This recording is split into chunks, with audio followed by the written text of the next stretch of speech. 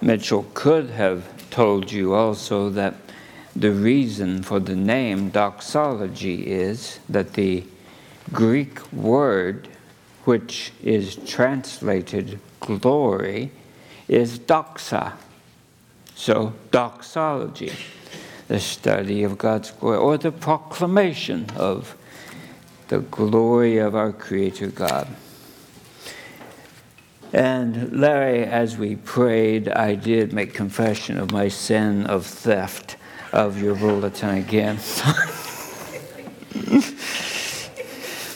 You can sin knowing full well what you're doing, and you can also sin not knowing you're doing it. All right. John chapter 20. We have read the first 10 verses. Let us stand together for verses 11 through 18. I will pray, and then we'll examine this glorious change of direction in the Gospel of John, the Word of God. But Mary was standing outside the tomb weeping. And so as she wept, she stooped and looked into the tomb.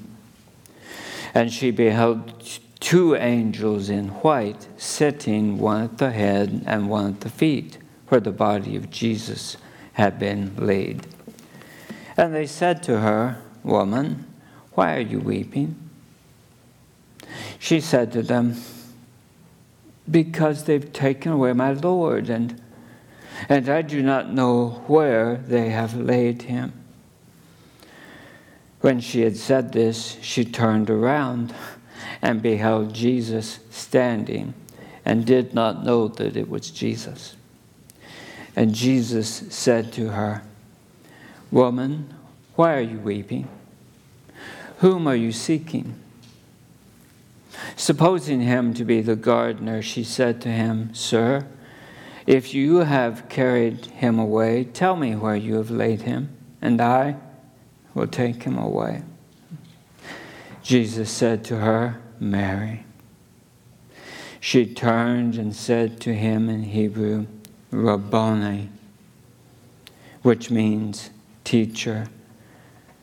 Jesus said to her, "Don't continue to cling to me, for I am not yet ascended to the Father. But go to my brethren and say to them, I ascend to my Father and your Father, and my God and your God." Mary Magdalene came, announcing to the disciples, "I have seen the Lord," and he had said these things to her. The Word of God. Blessed Father, thank you for this faithful record of the events transpiring following thy crucifixion. Thank you for the element of joy breaking through from the heavens to a darkened, clouded over earth. We thank you for the glory that you have displayed, Father, through thy Son. We thank you that through the Son we have beheld thee. We have learned of you and what your character is and is like. And we love you. We love you. Now, Father, speak through these pages. Speak through this text. Lord Jesus, you said you would come and proclaim the Father's name in the midst of the congregation. Do so today. We are yours. In Christ's name I pray. Amen.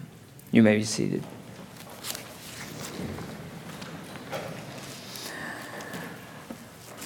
John 20, 1 through 18 is a decided shift in direction, a shift of tenor, a shift of ambiance. It's a huge change.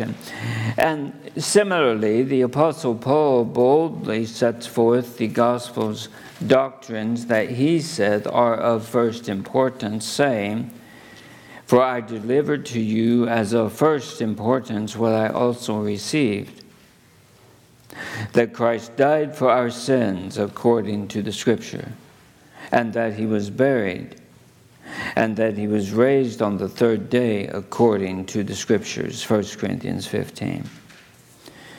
Indeed, simple reflection on but two New Testament passages reveals the centrality, yes, the of first importance nature of what we found in chapter 19 and now find in chapter 20.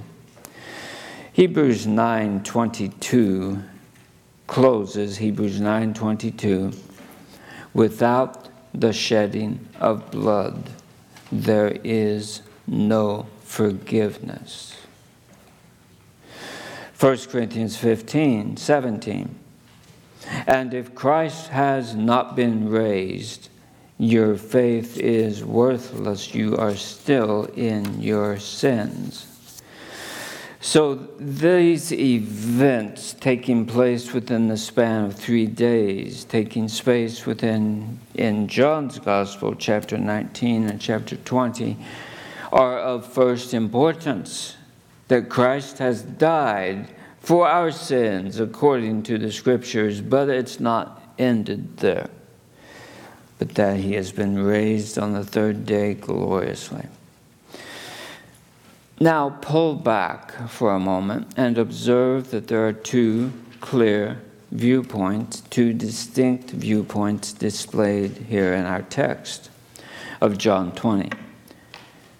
The one, the earthbound view, the view of things and events facing the trauma of the death of the Messiah, their beloved Rabbi and Lord, that's the earthbound view. But then there is the heaven-bound view of the same events, which is so powerfully proclaimed in the first apostolic sermon, Acts chapter 2. Listen to this. In fact, turn to this with me, please. Acts 2, 24 through 36. And listen to the apostolic take on what these events brought about, of what these events initiated. Acts 2, 24 through 36.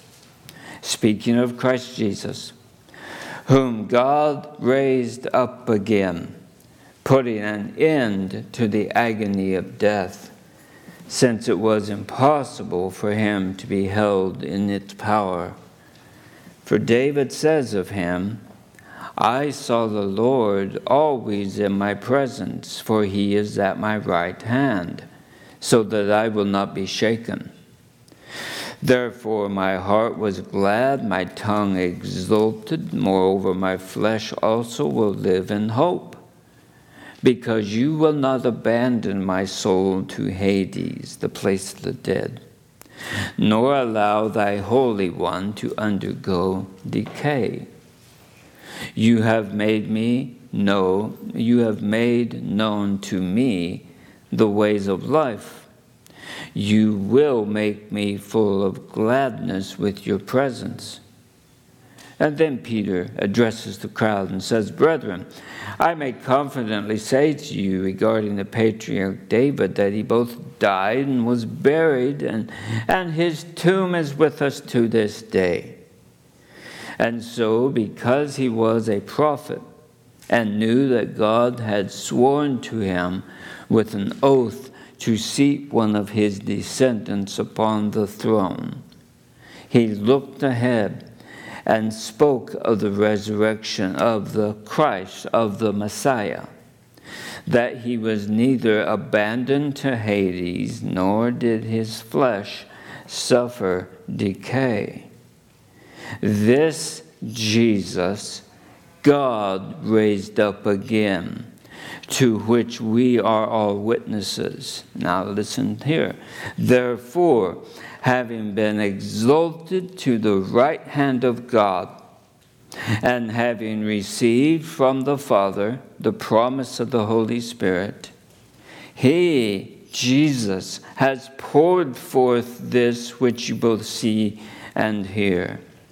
For it was not David who ascended into heaven, but he himself says, the Lord said to my Lord, sit at my right hand, until I make thine enemies a footstool for your feet. Therefore let all the house of Israel know for certain that God has made him both Lord and Messiah, this Jesus whom you crucified. Glorious, glorious, eternally wondered at and jubilantly praised is the second Adam, who is our Lord Yahweh, Jesus Messiah, gloriously raised from the dead, risen with a glorified body, to whom God the Father said, sit at my right hand, until, catch this, see it in your eye, I make your enemies a footstool under your feet. That's power. Never before has the created realm done what the angelic realm now did. As they bowed low in obeisance before a man, and in the flesh man, the man who is fully God and fully man, and who is even at this moment seated upon the throne of God Almighty at the Father's right hand. In whatever sense it makes to speak in spatial terms, S-P-A-T-I-A-L, the throne's wide, but both Father and Son are seated on it. So, while the disciples weep in terrified confusion, thinking all is lost, heaven echoes with regal exultation amidst triumphant praise, as a loud voice proclaims, now the salvation and the power and the kingdom of our God and the authority of his Christ have come. For the accuser of our brethren has been cast down. Reflect with me. It's quite the contrast between the earthward view and the heavenward view, is it not? And which of the views is temporal and which one's eternal? Yeah. And this is why children of God live with one foot upon earth. We have to. But one foot planted in heaven, we get to. So where do you predominantly camp your thoughts? That's a huge question. It's a huge laden with pastoral concern and implications. Where do you typically camp your thoughts? On the temporal, in the temporal? All the things done you? All the bad things happening, all the negative happenstances coming your way, or on the eternal glories that shall be ours forever? The answer to that depends heavily. Doesn't depend. The answer to that causes the way you cope with life. And it shows whether you like it or not on your face. Cain, why are you angry and why has your face fallen? I didn't know it fell. It falls. The face reflects the heart. Well, explanation. It is of no small import that all four Gospels place great emphasis upon the empty tomb. And specifically, the empty tomb witnesses to the fact that the resurrection of Jesus was fully physical. The resurrection of Jesus was fully physical. He's a flesh and blood man, even now, seated in the immense presence of Almighty God the Father. If we truly believe that God performed the stupendous act of raising Jesus from the dead, we will not quibble nor even be concerned how he did it. I don't even go there. Why would I go there? How did he do it? I don't know. He hasn't told me. I don't need to know. I know that it happened. So the bodily resurrection of our blessed and beloved Lord Jesus is theologically of tremendously great importance. Tremendously great importance, showing that the whole of creation is to be redeemed, the physical no less than the spiritual. Romans 8, look with me at that. It's a go-to place for people struggling physically, struggling with health issues, struggling with a loved one who's perhaps dying. Romans 8, verse 11. Just file that away. Not 9:11, not 7:11, 8:11. Romans 8:11. But if the spirit of him who raised Jesus from the dead dwells in you, he who raised Christ Jesus from the dead will also give life to your mortal bodies through his Spirit who indwells you. We shall be fully physical as we are spiritual in heaven forever. There's glory in that, particularly the older you get. Back to John 20.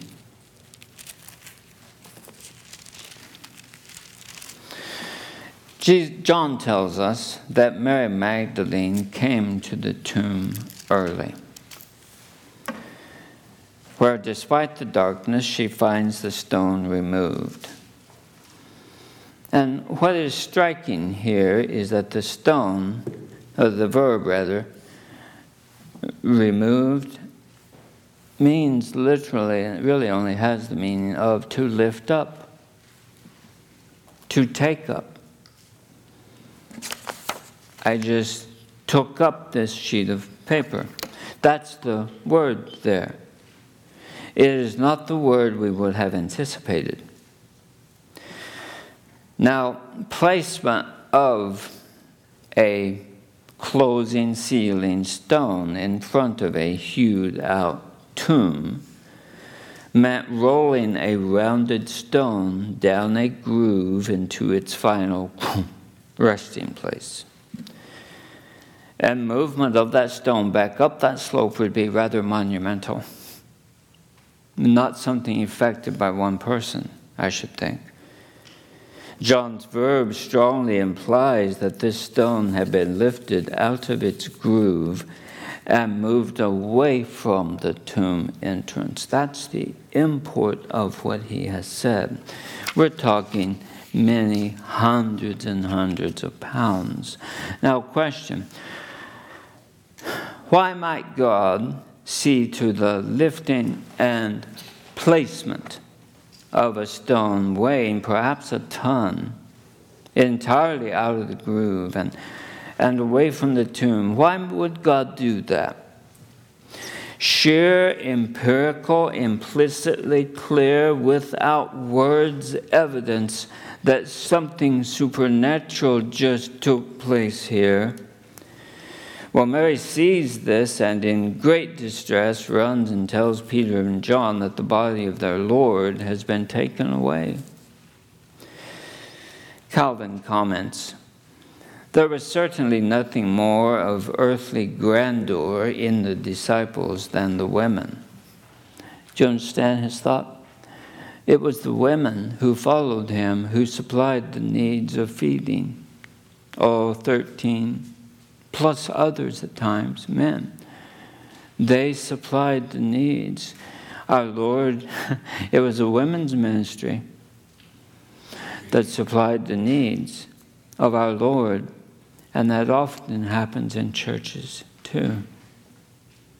But as Christ was pleased to reckon them as the principal, the first witnesses to his resurrection, on this single ground, the testimony is entitled to the greatest deference and not liable to any objection.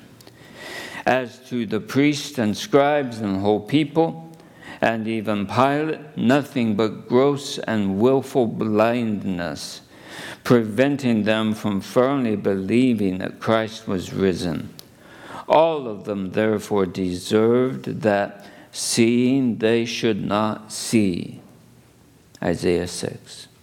Yet Christ revealed himself to his little flock. Calvin. Well, verses 2 through 10. Observe the response of Mary along with Peter, John, and the women who were with Mary. The other Gospels say there were other women in attendance with Mary Magdalene. And while they did not have faith in his resurrection, it is astonishing the zeal with which they physically approached the site. Calvin had some very interesting pastoral thoughts here. Listen to his words. Some seed of faith remained in the heart, quenched for a time, that they were not aware of having what they had. That's why Peter went out and wept bitterly. He did not know what was still in him by God's grace. We must believe that there was some concealed root from which we see fruit was produced. And from this seed, at length sprang a true and sincere faith, which, leaving the sepulchre, ascended to the heavenly glory of Christ. May our glorious Savior Jesus be regally worshipped in heaven this day, because of the sweet aroma of faith arising before his throne. Glory, glory to the Lamb, for worthy is the Lamb, the man, Jesus Christ, gloriously risen and ascended on high at the right hand of God the Father. Well, brethren, when Scripture speaks of the feeble beginnings of faith, it says that Christ is born in us, and we, on the other hand, are born in him. Feeble beginnings sometimes. But these disciples, Calvin's words, must be placed almost below infancy, being ignorant of the resurrection of Christ. And yet, the Lord nourishes them like a mother nourishing the child in her womb. Formerly, they resembled children, had made a little progress, but the death of Christ had shattered them, so that they must be again begotten and formed, as Paul says of the Galatians, my little children, with whom I am again in labor until Christ is formed in you. Pastoral application. Let us exercise great patience with others and even ourselves, but particularly with others. For we know not the inner workings of the Spirit of Christ in another, much less do we understand those workings in ourselves.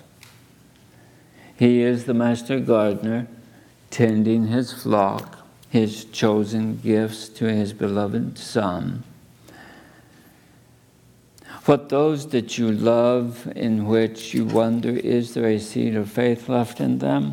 What they don't need is you talking about them, in the home or out. What they need is encouragement and prayer. And they need modeled for them what faith truly looks like. It's how Christ tends us. Well, the disciples arrive, and stooping in, they see the linen wrappings. Peter enters the tomb and beholds this face cloth rolled up in a place by itself. Here's Chrysostom's 4th century comment. Neither, if any persons had removed the body, would they before doing so have stripped it. What's the point? Why would you take all the wrappings off? In fact, if I'm going to steal a corpse, I'd just as soon not touch the flesh. Amen? Why would you strip the wrappings off it? Nor if it had been stolen, would they have taken the trouble to remove the facepiece, the napkin, and roll it up and place it in a place by itself. They would have taken the body as it was. But it is on this account, this is significant. John tells us by anticipation that Christ's body was buried with 75 to 100 pounds of myrrh, which would set up like glue, and Chrysostom says, not less firmly than lead. That everything was gone. The body's gone, but all the cloth is there. Speaks clearly. Something supernatural, something out of the norm, something that could not be empirically witnessed perhaps, but can be empirically seen, has taken place. Calvin challenges, and this needs to be addressed. It amazes me how much of evangelicalism is caught up in what Calvin touches on here before its time. Calvin challenges the falsehood of the papist. The papists, Pope, Catholics, who add a fabulous miracle which they have contrived, that the likeness of Christ's body is continued to be visible in the linen cloth. I appeal to you, if such a miracle had been wrought, would nothing have been said about it by the evangelist, who was so very careful to relate events which were not of so great an importance? Let us be satisfied with this simple view of the matter, that Christ, by laying aside the tokens of his death, intended to testify that he had clothed himself with a blessed and immortal life.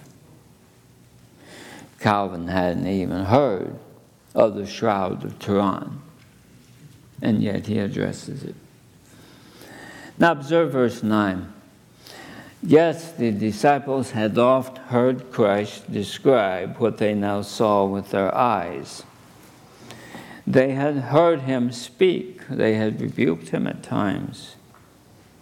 And so while having some beginning of a clearer understanding of him, yet they are still far from true faith, true trust with knowledge of the one in whom they put their trust. Application. Hence, too, we may draw a useful instruction, Calvin's words exact, that we ought to ascribe it to our carelessness when we are ignorant of what we know about, what we ought to know about Christ, because we have not profited as we ought to have done by the Scriptures, which clearly reveal the excellence of Christ. End quote. Be a man of the book. Be a woman of the book. Be a boy, be a girl of the book. Know your Bible. Read your Bible. Be soaked in your Bible. Chapter 20, 10 through 12. The men go back home. Mary stands weeping.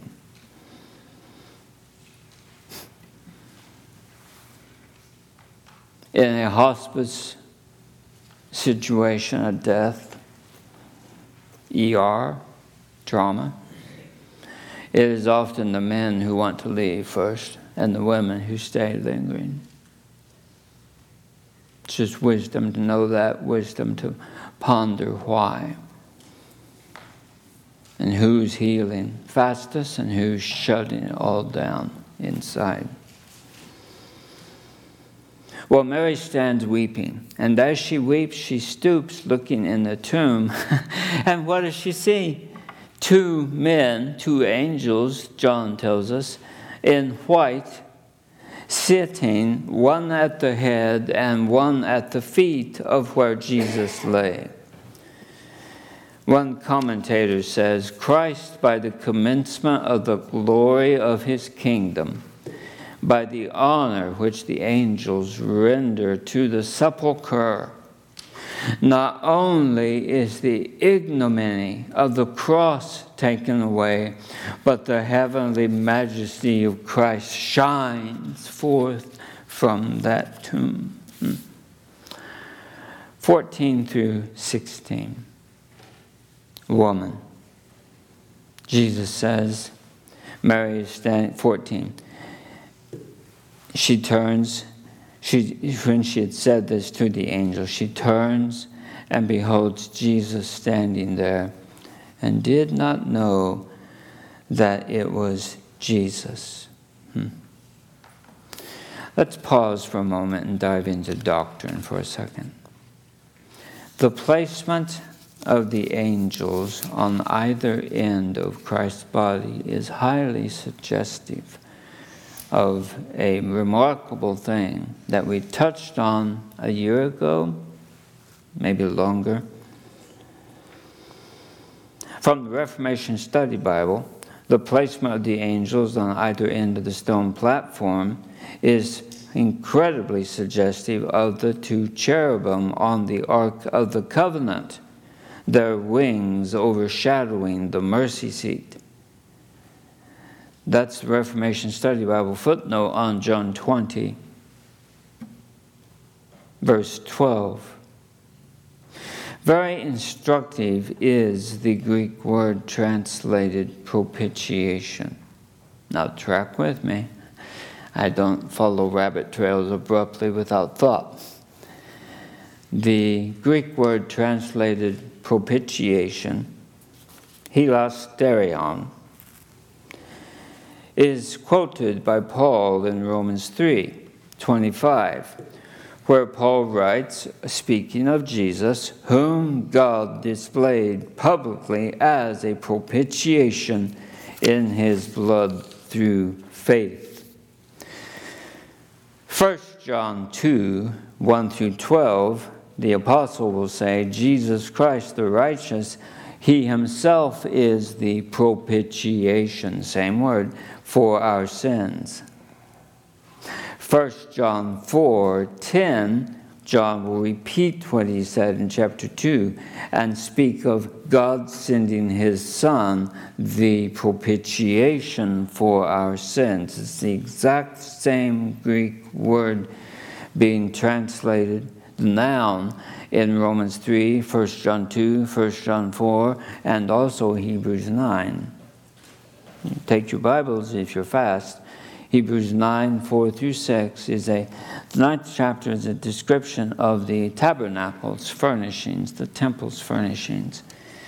And while speaking of the Ark of the Covenant, we'll describe the Ark of the Covenant in the 6th verse. It was covered on all sides with gold, and above it the cherubim of glory overshadowing the mercy seat. You say, what's the point? The point is that in Hebrews 9, verse 6, that literally says that the cherubim overshadowed the propitiation. It's the same word. Hilasterion is translated propitiation 4 times. It's in the publican's prayer. He says, God be propitiated towards me in the verb form. But in Hebrews 9, this word is not translated propitiation, but the same concept is seen in this description of the mercy seat over which the cherubim shadowed, protected, because it was there that God spoke to Moses, above the mercy seat. And here in John, what do we have? Angels in white, sitting at the head and at the feet. I suspect they had been there for 3 days, because that's where cherubim are, overshadowing the mercy seat. Point, practical application to the student, particularly of John. John will lay bombshells in front of you that to examine it, you plunge into a Mariana Trench suddenly with depth of doctrine and theology. Second, doctrine. Christ says to Mary, touch me not, or better, stop clinging to me. Christ pointed out the design of his resurrection was not such as they had imagined it to be. What were they thinking of? A return of the physical man to their physicality and locale. But that after returning to life, he would triumph in the world by his ascension to heaven. And he should enter into the possession of the kingdom which had been promised to him, and be seated at the right hand of God the Father, there to govern the church by the power of his poured out Holy Spirit. So there's great emphasis in Christ's word, I ascend, for Christ stretches out his hand to his disciples, that they may not seek their peace, contentment, and happiness anywhere else than in heaven. Don't build your happiness here. Enjoy blessings. But you got to have one foot in heaven while you have one foot upon the earth. Now let me tell you, the words have been said to me. Well, I won't tell you exactly what words, but let me say this. If I were preaching in Burma, they would get it and not stumble over exhortations to live with one foot in heaven and one foot on earth. If I were preaching to the Christians in Iran, they would get it. Christians through the centuries have gotten this. And days are going to come when God's people here are going to need to live their lives this way. Much more, we are here until he calls us home. One foot's got to be here, but one foot's got to be in heaven.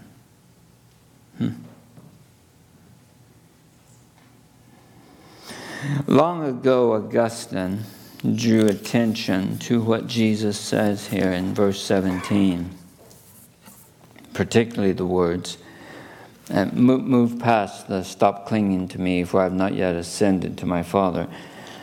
But the words, I ascend to my Father and your Father, and my God and your God. Augustine said, he saith not our Father in one sense, therefore is he mine, in another sense yours. By nature he's my Father, by grace, he is our Father. My God, under whom I also am as man, your God, between whom and you I am the mediator. Do you see? He's become one of us, but he's far more than just us. The Father is Father to him from eternity past. We are now sons and daughters with God the Father by adoption through grace. God is his God because they are of one substance. Read Psalms 45. He is our God because He is creator and we are creature. Oh, the blessed joy of this, the foundation of our privilege. Well, Christ imparts to us the very fountain of blessings, for believers can safely and firmly believe that He who is the God of Christ is our God. And He who is the Father of Christ is our Father. And Christ has dictated this to us with His own mouth. Blessed be God for Jesus Christ. Final application. Consider Mary Magdalene. We're introduced to her in verse 1. We return to her in verse 11. Mary Magdalene, who Mark 16, Luke 8 tell us 7 demons had been cast out by Jesus. Christ had brought her out of the lowest hell that He might raise her above heaven. Wow. But why the preference of women? Clear, there's no contradiction, gospel account to account. It was to the women He appeared first. Why? Even particularizing she of whom had been demonized. You think she had some psychosocial issues? Or at least prior. Well, it does not belong to us, but to the judge to choose between the apostles of the women, even particularizing Mary. Clearly, it pleases the Lord. It does please the Lord by means of weak vessels to display His gloriously tender love amidst His power. Look at the tenderness of His approach to her. Verse 13, the angels say, "Woman, why are you weeping?" One thought, do you notice the angels precede the Lord's question with the same question? Think on that. They didn't say, "Hey dude, how you doing?" They say the same thing Jesus will say. They're thinking like Him.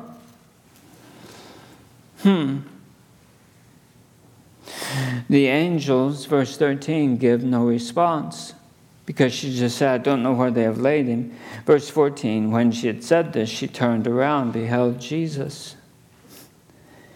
Mary apparently withdraws very abruptly from engagement with the two in white. Now the question might come, what caused her to withdraw so abruptly from the two in white? From Chrysostom onwards, commentators have said it was because she heard a noise and or the angels suddenly disappeared. When Jesus comes, they're out of there. And Jesus says to her the same thing that they said, "Woman, who are you seeking?" And then says, "Mary, Mary." My beloved friend, brother and sister, Christ is speaking today. He's speaking your name. Perhaps you are hearing, sensing that pull, that tug of being drawn into relationship with Him. He said, "Come to me, all who are weak and heavy laden." We have many of us who are among that number. "Come to me, all who are weak and heavy laden, and I will give you rest. Take my yoke upon you and learn from me, For I am meek and lowly in heart, and ye shall find rest for your souls. For my yoke is easy, and my burden is light.